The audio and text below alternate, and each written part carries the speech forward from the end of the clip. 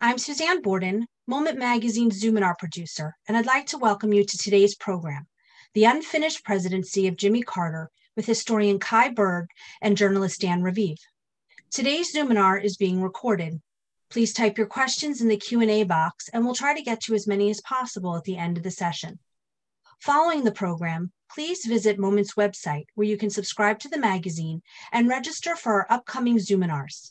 This Thursday, we will host a special program, Why We Still Write Holocaust Fiction, with authors Ruby Namdar and Ruth Franklin.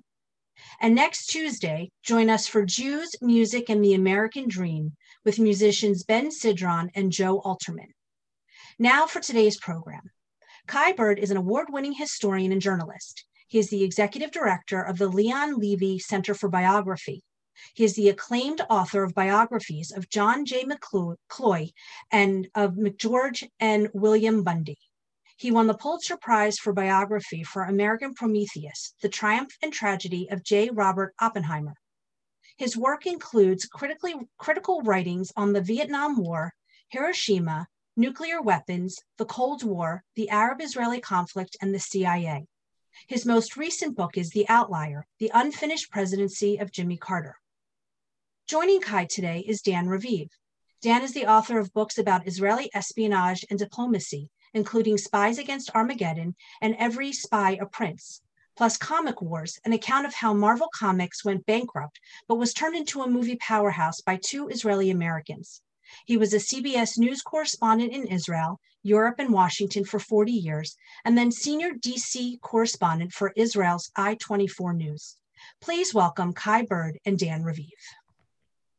Thanks so much, Suzanne. Thank you. It's great to be here on another Moment Magazine Zoominar with a wonderful writer. I've had the pleasure of knowing him, we could say on and off, for quite a few years, Kai Bird. And I think we have to begin with congratulations on a big book that's getting great reviews, The Outlier. That's your new biography of President Jimmy Carter. Congratulations on the book, Kai. Well, thank you, Dan. It's a real pleasure to be with you. And I've always enjoyed being interrogated by you. You're a great interviewer. Interrogation or not. Let's start, in fact, with a tough issue if we're talking about Jimmy Carter. Because a lot of people watching now, if they read Moment Magazine or they're in the wide community, they probably think a lot about Israel and they think about Jewish topics. And I even had some responses from people who said, you're doing what? You're spending an hour on Jimmy Carter? Oh, we don't like him. Though the occasional person said, or should we? And so that's the open-minded people, of course, that you're writing for. But when it comes to Jimmy Carter and Israel, especially after his presidency ended at the beginning of 1981, when the subject would come up, he seemed to be highly critical of Israel. You could say, therefore, he was more on the Palestinian side. He certainly seemed to admire greatly Egypt's President Anwar Sadat. Jimmy Carter had brought together Anwar Sadat and the then Prime Minister of Israel, Menachem Begin, and achieved a peace accord, the Camp David Accords, peace between Israel and Egypt. And yet years later, Carter always seemed angry at the Israelis. So what's behind that? And if you will, what's the truth, since you spoke, not just once, extensively with Mr. Carter in recent years about Israel and his feelings about Israel? Well, you've hit the nail on the head. Yeah, all of those are obvious perceptions that Carter has acquired over the years, particularly in the Jewish American community. Let's get right to it too. I've had people in the course of this 6-year project, when I said I was researching Carter, they said, well, isn't he anti-Semitic? Not only anti-Israel, isn't he anti-Semitic? And, of course, that's not true at all. It's sort of a ridiculous perception. He is a extremely decent man, and probably our most decent politician to have occupied the White House in the 20th century. Honest, straightforward. He sometimes exaggerated his achievements like any politician would. But there's not a prejudicial bone in his body with regard to African Americans or the Jewish community. But he is from South Georgia. And, there was a lot of sort of cultural disconnect. when these Georgia boys arrived in Washington. And Carter, he actually, he's a born again Christian by his own description. And that's sort of weird to some of us who are a-religious, and particularly in the Jewish community, born again Southern Baptists. When I started this book, one of my hesitations was I just thought Georgia was a foreign country, and I didn't understand Southern Baptists. I didn't understand race in the South. And by the way, in the mid-1970s, just remember he was running for president, got elected in 1976. That's a Washington, D.C. reaction, right? Yeah. Carter, the outsider from Georgia, and the religious elements you say too, yeah. So there was a lot of cultural disconnect. But actually, when Carter arrived in Washington, he brought with him not just a few Jewish American allies, but some of his closest aides in the White House, men like Stu Eisenstadt, or his communications director, Jerry Rafshoon, or his personal lawyer, Robert Lipschitz, and David Rubenstein, who we all know today as this fabulously wealthy billionaire who endows many good things related to books, by the way.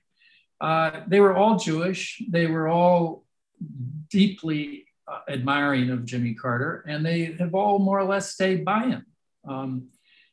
But you're right, Carter had a thing about the Middle East, and it was a surprising thing against all the advice of any of his aides, from Zbig Brzezinski to Cy Vance, who all warned him, don't try in your first term to grapple with Middle East peace. It's a briar's patch. There's no political gain to be had there. And to remind people, by the way, Kai, opportunity popped up because Egypt's courageous president Anwar Sadat in 1977 offered to visit Israel and address the Knesset. And Menachem Begin, thought of then as a hardliner you could never make peace with, said, yes, come. And both Barbara Walters and Walter Cronkite helped shepherd that along in the American media. But that didn't mean an American president had to risk any political capital. That's true, right. But Carter got into trouble even before Sadat went to Jerusalem. And in fact, he was, from day one in his administration, he was determined to try to bring peace to what he called and thought of as the Holy Land. And with, even though opposed by Zbig Brzezinski, he began inviting, he first invited Rabin, the then prime minister, before Begin was elected in the spring of '77. They had a difficult meeting. He invited Anwar Sadat that spring of '77, and he found Sadat to be surprisingly open and gracious, and so he took a liking to him, you're right. And then suddenly Begin is elected prime minister that's late that spring, and that throws a wrench in the whole affair. But he invites Begin to come, and he then announces on October 1st, 1977, he announces that on October 1st, '77, there's going to be a reconvening of the Geneva Peace Conference in Geneva, Switzerland, where he wants to invite all parties to. Now, this was opposed by Israel. It was opposed by Jewish American leaders, and they perceived it as an attempt to strong arm Israel into negotiations. This then precipitated, when there was pushback from the Israelis, Sadat just took things into his own hand. And you're right, he then announced he was going to Jerusalem. And then after the great handshakes and the Knesset speeches, things got stuck. And Carter stepped in early '78 and began forcing the two parties to negotiate again. And when he got stuck with them again, he finally invited them to come to Camp David for 13 days of private, personal diplomacy that we all know about now. Well, we know a little bit more thanks to your book, by the way. You have an excellent chapter in which you chronicle each day at Camp David, about 2 weeks of highly personal negotiations. And please don't be humble. What new ground did you break? In part with the diaries and records you could consult, but also speaking with Mr. Carter and what he remembers. Yes, well, I have a new narrative, partially based on archives that were open and available to other historians, but there's been a lot that has been declassified in recent years, including Carter's diary, and I got hold of parts of Carter's unpublished Camp David diary. And National Security Council documents and State Department documents, CIA stuff, much of it released in the last few years. Mm-hmm. And I argue a different narrative than most historians have taken on the Camp David Accords. Conventionally, the argument is made, well, Carter achieved a great personal diplomatic triumph, but it was a separate peace between Israel and Egypt. He took Egypt off the battlefield for Israel, which is still true to this day. But he didn't get a comprehensive Middle East peace, and he left the Palestinians out in the cold. Well, I argue, in fact, that in Carter's mind, he actually did get a package deal that included Palestinian autonomy negotiated over 5 years with a freeze of all the settlements in the West Bank. That is such a key element, that by the way, because of course in the news, and even a young guy like me covered it in September of 1978, they had a peace, the outlines of a peace treaty between Egypt and Israel, which became a full treaty the next April, only when Jimmy Carter went to Jerusalem and Cairo and worked on it in person. But in September of 78, it was announced with autonomy for the Palestinians of the West Bank and Gaza, something they had never had before, even if not fully defined. Right. But the settlements, the Jewish settlements in the West Bank and Gaza, Jimmy Carter was well aware of what they were, where they were, and that Begin wanted them to grow. And he insisted that the settlements had to be frozen. And he got Begin to agree to a side letter.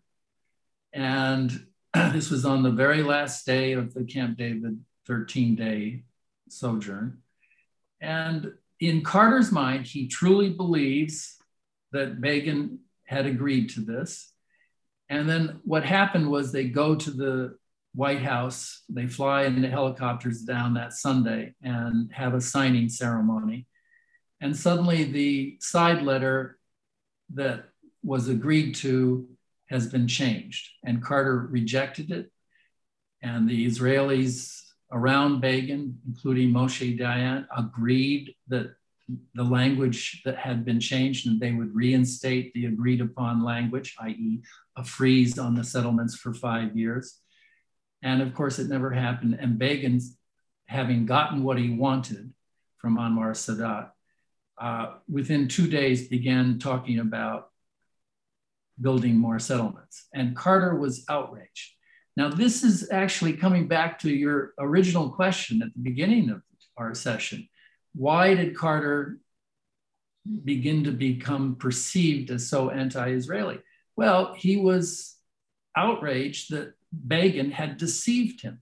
And he truly believed that Begin had either agreed and then withdrawn what he had agreed to, or he had deceived him. And deceiving an American president is an outrageous thing. Now, this is a very controversial narrative. It's a hard truth in my mind. It's going to be controversial, but I would just put it to you that, who do you believe? The president of the United States who campaigned on saying that I will never lie to you, or Menachem Begin, who everyone understood was a difficult personality and was obstreperous and hard to pin down. And in any case, this is the source of Carter's determination to relentlessly pursue Israel on the settlements, because he believed that they were the major obstacle to a two-state solution. And of course, that's where we're now stuck today. Now, I know that Mr. Carter is well aware that when he titled one of his books about 10, 12 years ago, Apartheid, something about Israel's choice, keep the land or have peace. And he knew what he was doing. I happened to do a radio interview with him. Not apartheid. On publication of the book, why did you choose to feature that word? And he said, I asked that question. Yeah, well, he wanted attention, but I think he wanted to warn what it would become. Is that how you'd put it? Yes. Well, I asked him, why did you choose that title? And weren't you advised by people like Stu Eisenstadt and others to change the title, not to use that word apartheid? And he said, yes, that's true. They did advise me not to do it, but I thought that it was the right thing to do and that this was the heart of the issue. And the title was, Israel-Palestine peace, not apartheid, meaning you have a choice between peace or apartheid. And of course, it was very controversial at the time, and some of his Jewish American advisors at the Carter Center resigned in protest. And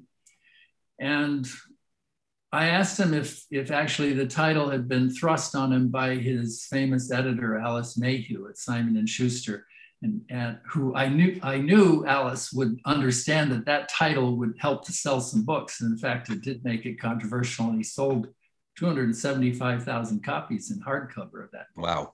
Mm-hmm. But no, he said that it was his title and he was determined to put the word out there.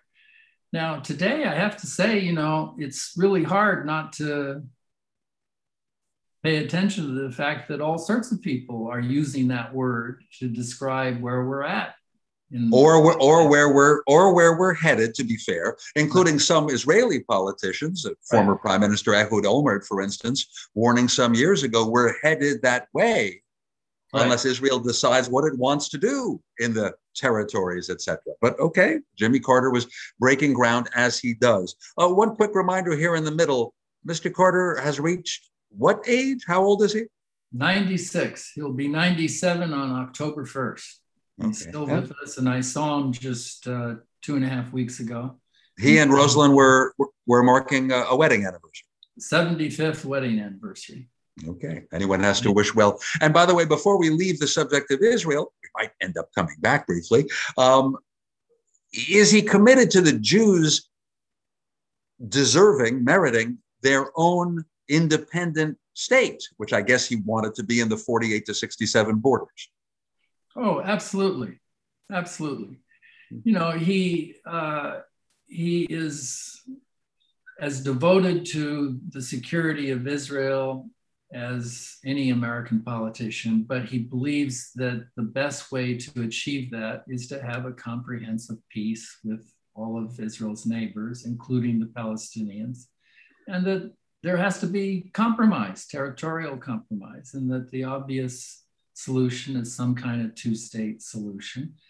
And unfortunately, over the last 40 years, in his view, the settlements have become a major impediment to all those efforts. Yes, with many Israeli Jews living now in the West Bank and claiming there's no problem because no country ever had sovereignty over the West Bank. Well, we don't have to go over those arguments now. Right. We're focused on Mr. Carter and his perception and how settlements were a big issue, as you said, in the Camp David talks and still persists. The potted version of the Carter presidency, to look at it another way, to take a step back, is he was elected president shortly after Watergate. Richard Nixon resigned in 1974. He was a crook. And Gerald Ford took over. Gerald Ford ran for president, thinking he'd win his own term in 76. But a man who said, I'd never lie to you, this honest, apparently, governor from Georgia, beat Gerald Ford. And so that's where we are in America at the time, right? Hungering for someone simpler. And in those first years on American policy, well, we had an energy crisis. Inflation was galloping. There were a lot of problems at home, and Jimmy Carter was trying his kind of soft-spoken, I'll wear a sweater and turn down the thermostat style. what do you think? I mean, that's so different from the presidency we just had in the last 4 years. Oh, it's the exact opposite of Mr. Trump. No, the perception is that Carter was inept as a president and inept as a politician. And again, it is true that there's a lot of cultural disconnect. Sally Quinn, the famous style section reporter at the Washington Post, had a great deal of fun during those 4 years, making fun of the country bumpkins from South Georgia. But in fact, they were quite effective. I mean, Carter had passed more legislation in his 4 years as president than Obama did in 8 years, than Bill Clinton did in his 2 terms. He was actually a very effective president. He had control of both the House and Senate, the Democratic Party did. Just briefly, I could list some of his achievements. He appointed all sorts of Ralph Naderites to high positions in his administration as in the regulatory agencies. So he got seatbelts and airbags as mandatory features of every car, so saving 10,000 lives a year. He deregulated the energy sector, natural gas. He deregulated the trucking industry, the railroad industry, largely to the benefit of consumers, making it possible for Americans, middle-class Americans, to travel by air for the first time. He was a great environmentalist, opening up millions of acres of land to wilderness, federally protected wilderness areas in Alaska. And in the foreign policy field, he passed the Panama Canal Treaty, he negotiated the SALT II arms control agreement, he normalized diplomatic relations with China, he passed immigration reform, which made it possible for America to accept many more refugees under political asylum. He made human rights the center of American foreign policy. And this, actually helped to weaken the Soviet Union's empire, particularly in Eastern Europe, and helped to end the Cold War. But was he tough enough? In that sense that an American president needs to be tough. And hey, we have the big humiliation of the Islamic Republic of Iran not many months after starting. Ayatollah Khomeini went to Iran, took over the government in '79.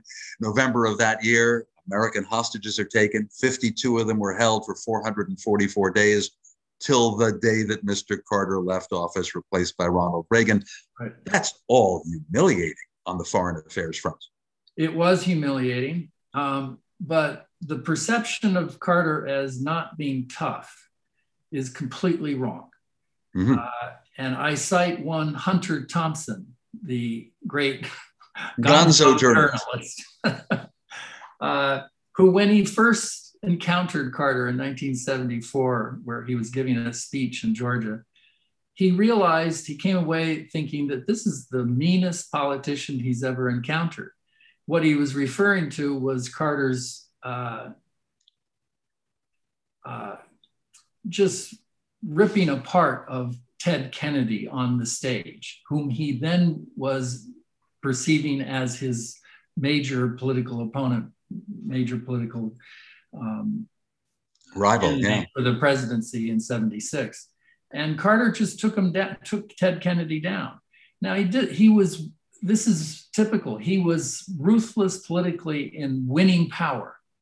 He knew what it'd take to win power, to win the election. He did this in his 1970 gubernatorial race. He walked right up to the line with dog whistles to make sure the white working class rural voters in Georgia would vote for him. And then on the day he was inaugurated, he got up and announced that the time for segregation in the South is over.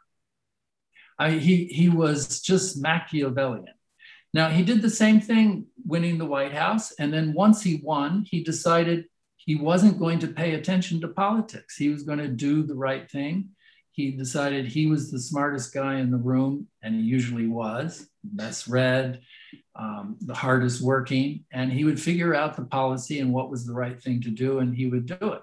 So he actually, alienated a lot of his liberal constituency in the Democratic Party by vetoing water projects that he regarded as pork barrel. He canceled the B-1 bomber because he thought it was a wasteful expenditure of defense dollars, but pissed off all those congressmen who knew that pieces of the B-1 were going to be built in their congressional districts. He was willing to take a lot of political heat. And you're right on the issue of Iran. Well, he was a victim of historical circumstances. There was nothing, I argue, that he could have done to have prevented the Iranian Revolution. That was going to happen. It was an organic revolution that had grown inside Iran domestically over many years of the Shah's regime. But your book reminds us that he wanted to invite the Shah for medical treatment in the US, not realizing how that would offend Iran, the new Iran. Well, after the revolution succeeded and Khomeini comes back into power, Carter is immediately told by Brzezinski and David Rockefeller and John J. McCloy and Henry Kissinger, oh, you have to give political asylum to the Shah. He's our dear old friend. Carter said no. And he said no repeatedly from January of 79 until November. And he was really annoyed at this lobbying campaign that was launched at the expense, budgeted by David Rockefeller and Milbank, Tweed, Hadley, and McCloy lawyers, and Henry Kissinger. They hired people, lobbyists, a historian to write a book. They set up a calendar and targeted high-ranking Carter administration officials and people in the White House and the president himself every week to nag them to admit the Shah. And Carter said no, and he wrote in his private diary, if I did this, I fear that our embassy could be at peril and hostages would be taken. But he predicted what was going to happen. But finally, in November, his own Secretary of State, very mild-mannered Cy Vance, who had also resisted this advice, finally came to the Carter and said, we've been told that he now has cancer and he needs medical treatment that he can only get in New York. And so on that basis, humanitarian basis, Carter agrees to let him in. And of course, that information turned out to be wrong. He could have gotten this better medical treatment actually elsewhere. But so this story is filled with irony. And yes, Carter became a victim of the Iran hostage crisis. Yeah, I mean, who's to say whether the militants in Tehran were going to take over the US embassy at some point anyway, as part of their revolutionary activities. And then they had, if you will, the luck that nobody was stopping them. So they sat there and held their hostages, right, for well over a year. Right. But how was Jimmy Carter going to win re-election in 1980, against that humiliating background, even with all the good things and being a truth teller, and also against a dynamic former actor who was a fine communicator, the Republican candidate Ronald Reagan, right. Not just actor, but former governor of California. And the electoral vote count in the 1980 election, talk about humiliation, was 489 for Reagan, 49 for Carter. He was really beat. He was, but I should point out that up until 2 weeks before the November election, the polls had him within 5%, the margin of error. And so it was actually a much closer election than people remember, because he did get a terrible drubbing in the Electoral College. You also explore in October, just before the election of 1980, whether a very senior aide to candidate Reagan was secretly negotiating with Iran. That's never been totally cleared up, the so-called October surprise. You love spy stories, and that's the kind of energy that I see in that chapter. You don't have to give it all away, but what'd you come away with? Do you think Ronald Reagan was talking to Iran behind the Carter administration's back? Well, not Ronald Reagan, but Ronald Reagan's campaign manager, William Casey, who was a man who loved intrigue. from his days in the OSS. Yes, he had a private operation. I don't think Reagan even knew about it. But he did go behind his own candidate's back. And in a small chapter, I think I lay out the evidence, and I find a document that reports that Bill Casey is in town for purposes unknown. The town meaning Madrid, Spain. And this is late July of 1980. And it's alleged that that's when he met with representatives of the Ayatollah Khomeini and assured them that they would get a better deal from his candidate, Ronald Reagan, than from Jimmy Carter. And I think it was an act of treason. It was interference in foreign policy at worst, at best.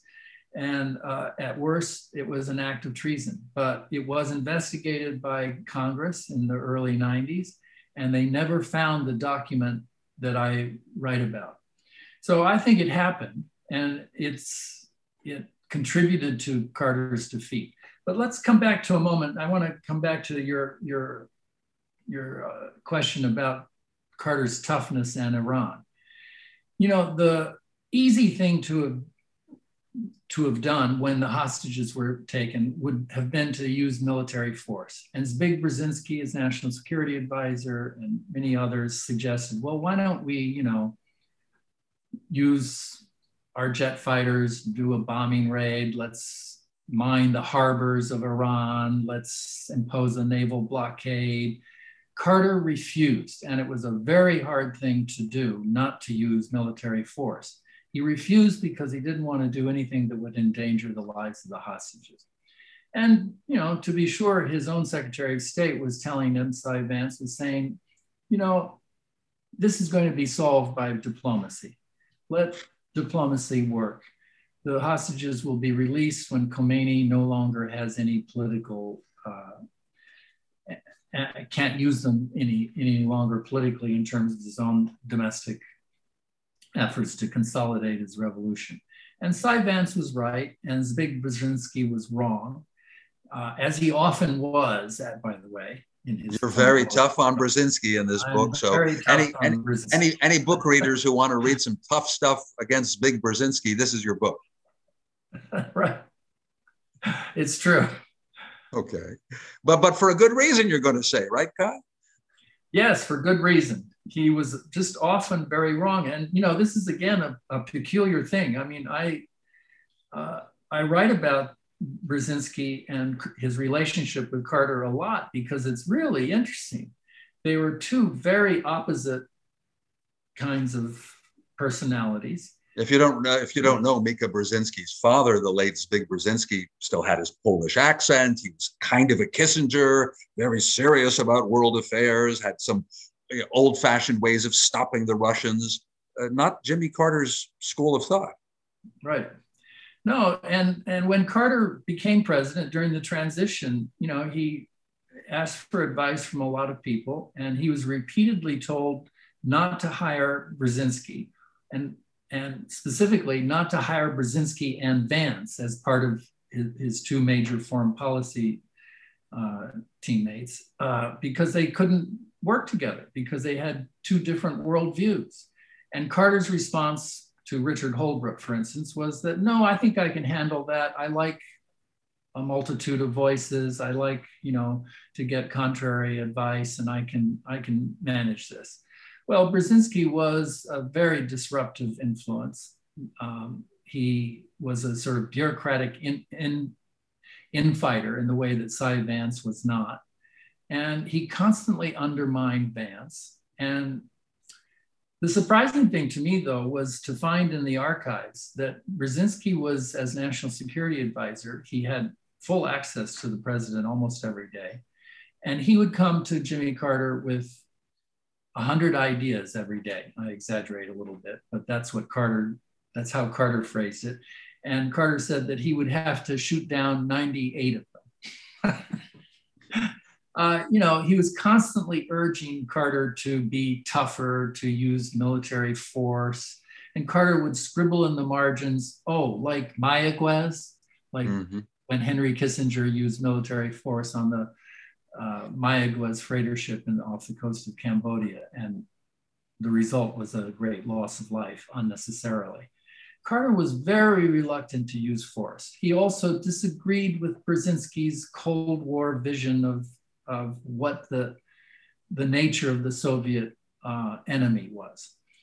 He, in one of his earliest speeches on foreign policy, he talked about, we are now finally here in America going to be free of our inordinate fear of communism that justifies our ponying up to any right-wing dictator around the world who claims to be anti-communist. Well, Brzezinski was horrified by that language, disagreed profoundly, and was constantly trying to get Carter to be a hot Cold Warrior.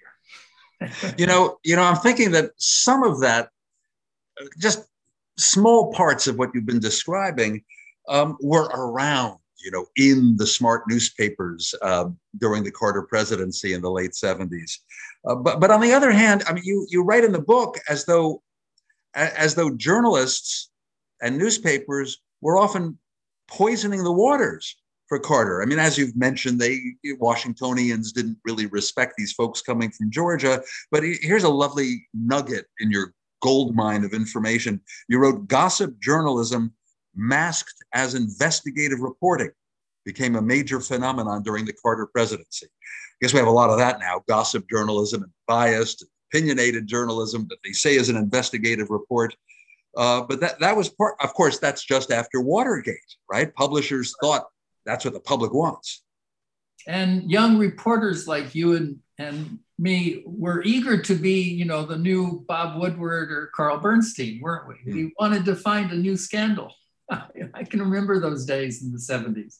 And take down this administration. Okay, so now you're not just a biographer, but as Suzanne Borden, our host, mentioned, you are executive director of the Leon Levy Center for Biography at the City University of New York.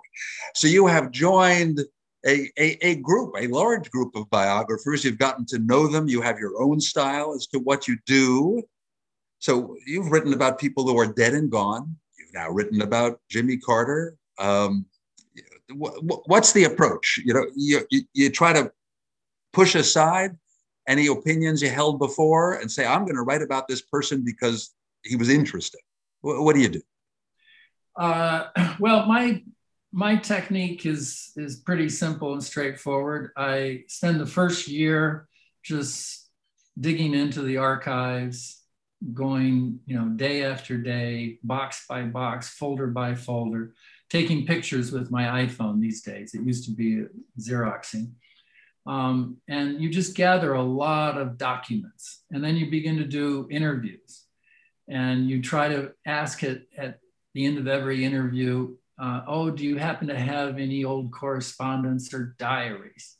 Well, you ask in that casual, non-threatening way. Yes, yeah. And, in my first interview with President Carter, I pointed out to him at the end of the interview that I couldn't find any of the papers in his presidential library of Charlie Curbo, a man whose name is not really well known, but was his personal lawyer from 1962 all the way through the presidency. And Charlie Curbo was sort of known to me. He was described to me as the Atticus Finch of the Carter administration. South Georgia, slow talking, with this South Georgia drawl, a powerful lawyer in Atlanta who nevertheless drove to work in a pickup truck and owned a farm with several mules on it, mules that he talked about all the time. And Curbo was his, what's the Italian word? The consigliere. There we go. It just means counsel, yes. And he was always behind the scenes. He never took a job in the administration, but he was up in the White House every couple of weeks and would quietly sit in the back of a meeting and then go and tell Carter what he thought. Well, anyway, I pointed out to Carter that none of his papers were in the presidential library, and he thought that was odd. And he turned to his aide, well, let's see if we can find them. 3 days later, his aide called me and said, we found 5 boxes of Kerbo papers in the attic of his widow. And 6 months later, I was allowed full access to those 5 boxes. And it proved to become the backbone of my narrative because it allowed me to personalize the story and show Carter's thinking in vis-a-vis Kerbo's memos.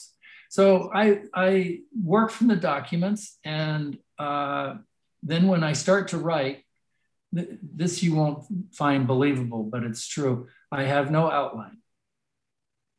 And I simply get up every morning and I try to write chronologically, and I write the most interesting, fun anecdote that I can find in the documents or the interviews. And I write that up, and one thing leads to another, and you try to keep it into a narrative, and you're constantly adding and tweaking. But anyway, it took 6 years. And only later are you figuring out how to cut it into individual chapters, not at the beginning. Well, I write chronologically, and so it's pretty straightforward. But yeah. The hard thing about writing a presidential biography, as opposed to some of the other subjects I've done, is that it's a president, and a president's life every day is filled with dozens of issues.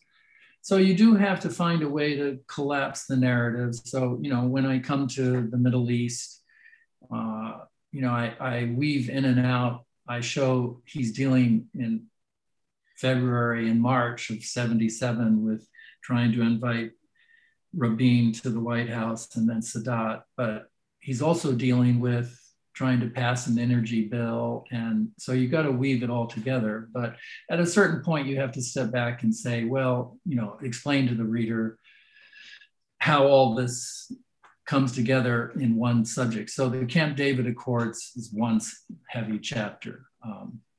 Oh yeah, and there's so much that's excellent here. Now, Kai, before we turn to questions from people who've been watching, and please, you can use the Q&A and type in some questions, and hopefully they will be polite and to the point and directed mostly to our biographer author here, Kai Bird. I just wanted to ask you this: when you write a presidential biography, you're also now deeply in American politics, and you've studied how the game was played in '76 when Carter won, and in '80 when he lost. And here you are, like me, a US citizen, spending a lot of time in Washington and seeing the last few elections in this country. The excitement of America's first African-American president, Mr. Obama, he's reelected. And then the country goes in a very different direction, deciding that Donald Trump's the kind of man it wants. But 4 years later, a different direction again, and older, we already know his face, well known as a pro-labor Democrat, Mr. Biden. There.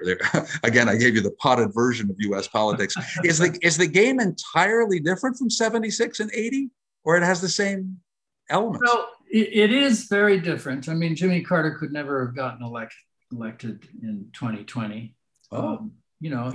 He was an outlier in '76, and he's even more of an outlier today.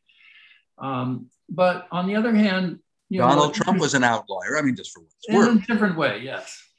But Carter was an outlier, in a good way. And what interested me about his 4 years in the White House was that it obviously was a tipping point in American history between this old Democratic New Deal kind of politics and what came afterwards, which was the neocons, the conservative Reagan Revolution.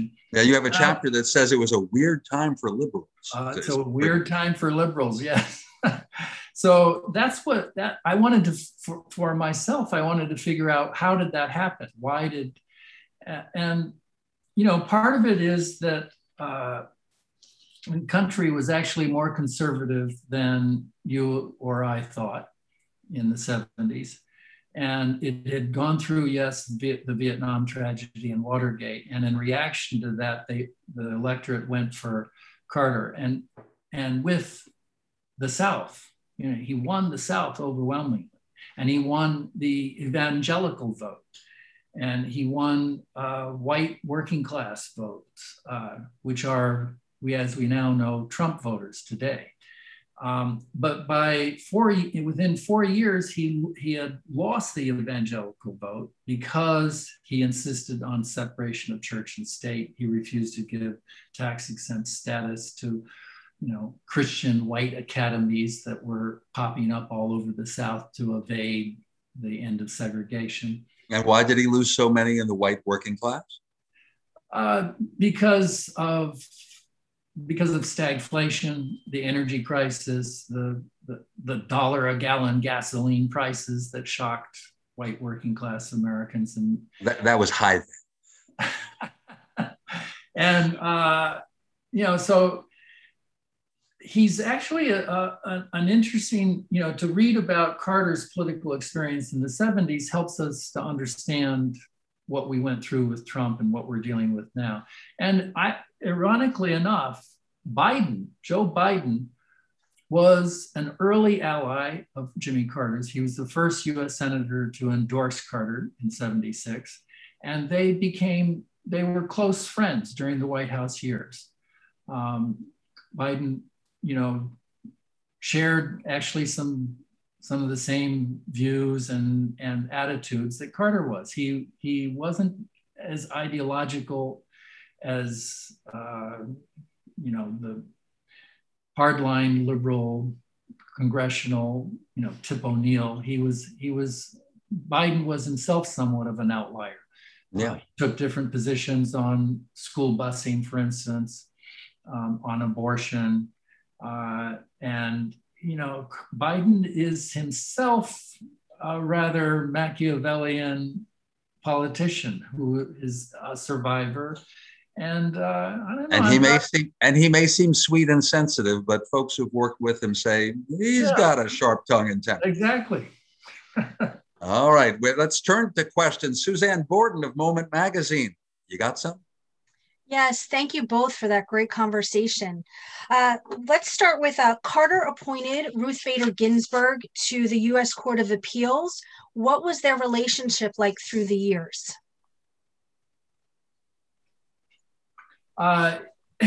He didn't actually know Ruth Bader Ginsburg very well. And when her name was passed to the White House as a possible nominee, he was warned that she was outspoken and controversial and would be a controversial appointment. And Carter looked at it and said, I'm fine with that. And he appointed her and he had her into the Oval Office, and there's a famous picture of her shaking hands with President Carter. And he's always been proud that he made that appointment, which was to the appeals court. And that was, of course, a stepping stone for her to become appointed to the Supreme Court later on. But that's another forgotten fact about his presidency, was that he appointed more women, more African Americans, and more Hispanics to the federal judiciary than all his predecessors before him. And this was, it was 156 appointments, and it remade the federal judiciary. And much of what I guess Trump did during his 4 years was to roll back some of those liberal gains. By the way, I refreshed my memory, something you said about Joe Biden knowing Carter. When Carter was president, January of 78, you write that the 35-year-old Senator Joe Biden came to visit President Carter and warned him Ted Kennedy is probably planning to challenge you for the Democratic nomination, even though you're the incumbent. And Biden conveyed that the Jewish community had a deep distrust of the president. So it's been a subject. Yeah. Suzanne? Actually, somebody asked a question about what new information did you discover about the rift between Ted Kennedy and Jimmy Carter, and what role did Tip O'Neill play as the intermediary between That's them? a great question. They were always rivals. They came from two different cultures and worlds, South Georgia and Cape Cod. They just didn't mix. It was oil and water. Carter always had the perception that Kennedy felt entitled to inherit the presidency from his fallen brother. And he also looked at what had happened at Chappaquiddick and thought that this was a real moral failing. So he had, he had a bad impression of Kennedy. On the other hand, they were political allies. They were both liberals. They had both, most notably, campaigned on the issue of national health care. Carter endorsed Kennedy's bill for a single-payer system, essentially, which was very popular with United Auto Workers and other trade unions. But when he became president, he had a disagreement with Kennedy about whether they could get the bill passed. And Carter thought that they didn't have the votes in the Senate in particular. And so he instead he began dragging his feet, to Kennedy's great annoyance. And Carter instead proposed a universal catastrophic health insurance system that would only cover catastrophic events, so that no American family would spend more than $5,000 on health care. But Kennedy turned down this idea. And with the support of the liberal wing of the Democratic Party, he made it his campaign issue to run against Carter and to try to seize the nomination from him. So it turned into a great rivalry. And Carter, was extremely annoyed, but determined to beat Ted Kennedy. He came and told in an on-the-record interview with a bunch of journalists that he was going to whip Ted's ass. And he did in the primaries. And by the way, for Tip O'Neill's role, you absolutely summarized something great in 3 or 4 pages, where Tip O'Neill was your typical Massachusetts Democrat. So he also didn't like the Georgia boys who'd moved in. And you have a wonderful line that says, President Carter tried very hard to like Tip, having him over for dinner and that kind of thing. But even when there was any dispute, say at the National Convention, Tip O'Neill absolutely favored the Kennedy side planks of the party platform, and not President Carter. So it was Tip O'Neill smoothing out any difficulty between them. He was taking sides. He was a Kennedy man at heart, but he had a difficult relationship. Tip O'Neill did with Carter in the beginning, but over the years in the White House, they did find a way to work together. And as I suggested earlier, they passed a lot of legislation. O'Neill was rather astonished at how ambitious Carter's legislative agenda was. He says, "You're giving me too many bills too quickly." He complained about it. But remembering how different the times were, right? O'Neill was a Democrat, of course, Speaker of the House. And so even when Jimmy Carter fails in the 80 election and Reagan becomes president, Reagan got along with Tip O'Neill too, in order to get things done. Absolutely. But coming back to Kennedy, the Kennedy challenge, where he tried to wrest the nomination from a sitting president, ultimately failed, but he refused to drop out. And, he was campaigning and being critical of Carter right up to the Democratic Convention. And this split the party, and it weakened Carter in his bid against Reagan in the general election. So, several of Carter's aides told me that Carter lost the 1980 election because of the 3 Ks: Khomeini, Kennedy, and Ed Koch. Because Ed Koch, famously the mayor of New York, was a critic of Carter on Israel and thought he was wrong to pressure Menachem Begin about the settlements. And he made a big issue of that. And as a result, Ted Kennedy came in and won the New York primary with the help of Ed Koch, sort of a betrayal of Carter at that point. And of course, Reagan won New York's electoral vote. Yeah, and it was a very contentious time. Okay. Thank you. We have time for a few more questions. Why did you decide to write a book about Carter? And what are the most important differences between your book and the biography, the book that Stu Eisenstadt wrote? Well, there's also a book by Jonathan Alter that came out last year. Let's see, I would simply state or observe that Stu Eisenstadt's book is the narrative of an insider. You know, he was a Carter aide in the White House, and it's a terrific book, and I relied on it and benefited from it, but it's a very long book. It's like 1,100 pages of narrative. And it's very detailed about the energy crisis. And Eisenstadt focuses a lot on domestic issues.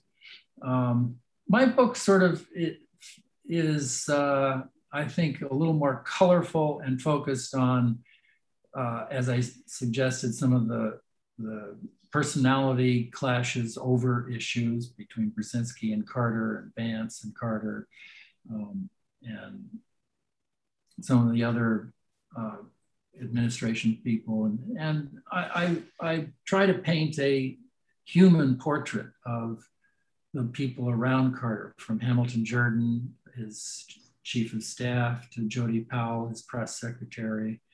And I paint the story as a tragedy in the end. And that's sort of why I have chosen the title An Unfinished Presidency, because Carter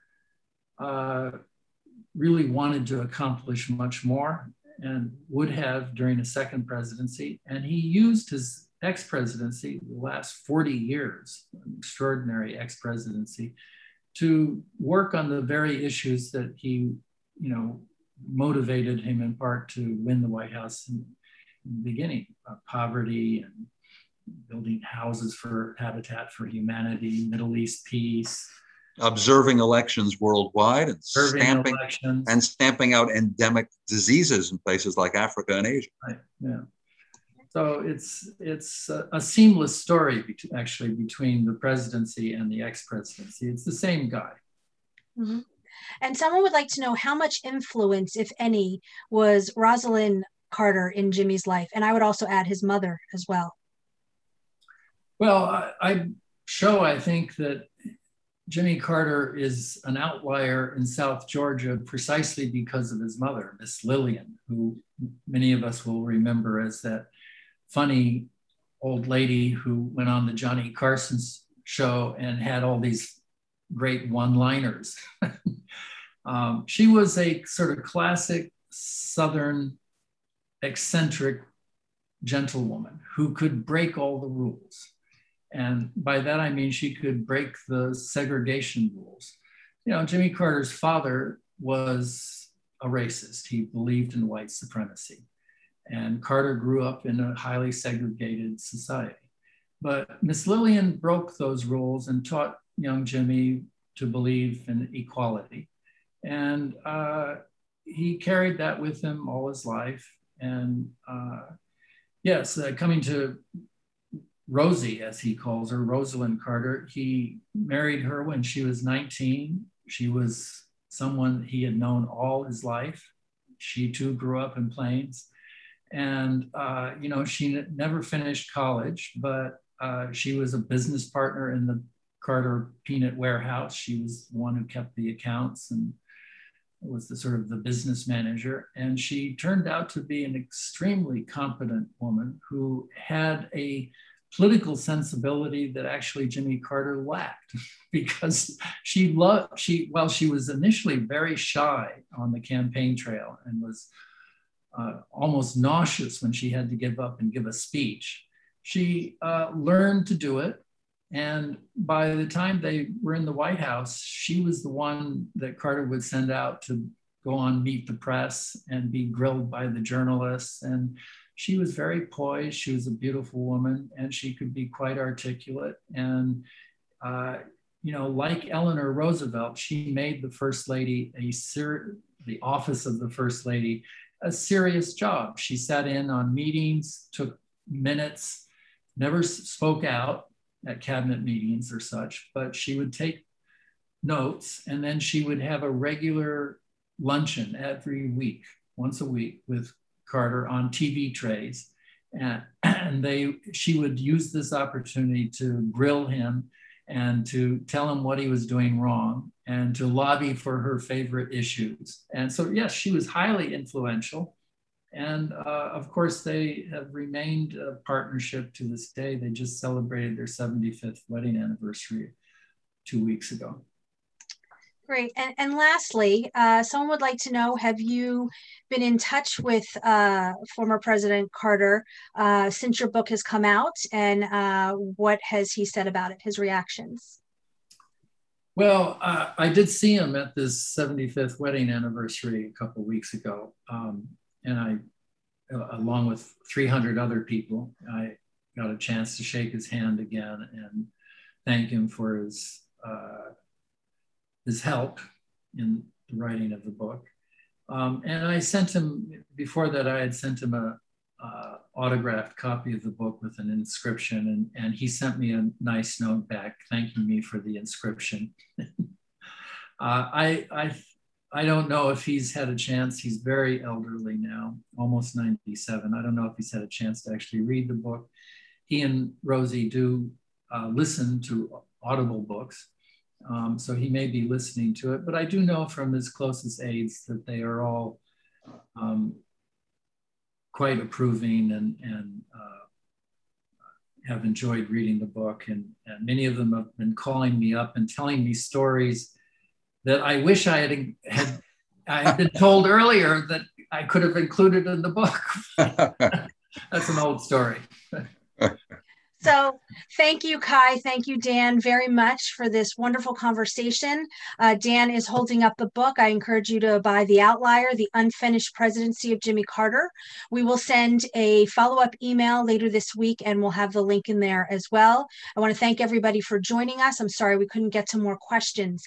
I just want to remind people to go to Moment's website, momentmag.com, where you can sign up for our Zoominar, which is this Thursday, about writing Holocaust fiction, and next week, week from today, with musicians Ben Sidron and Joe Alterman. Again, Kai, Dan, thank you, and have a good night. Thank you. Thank you.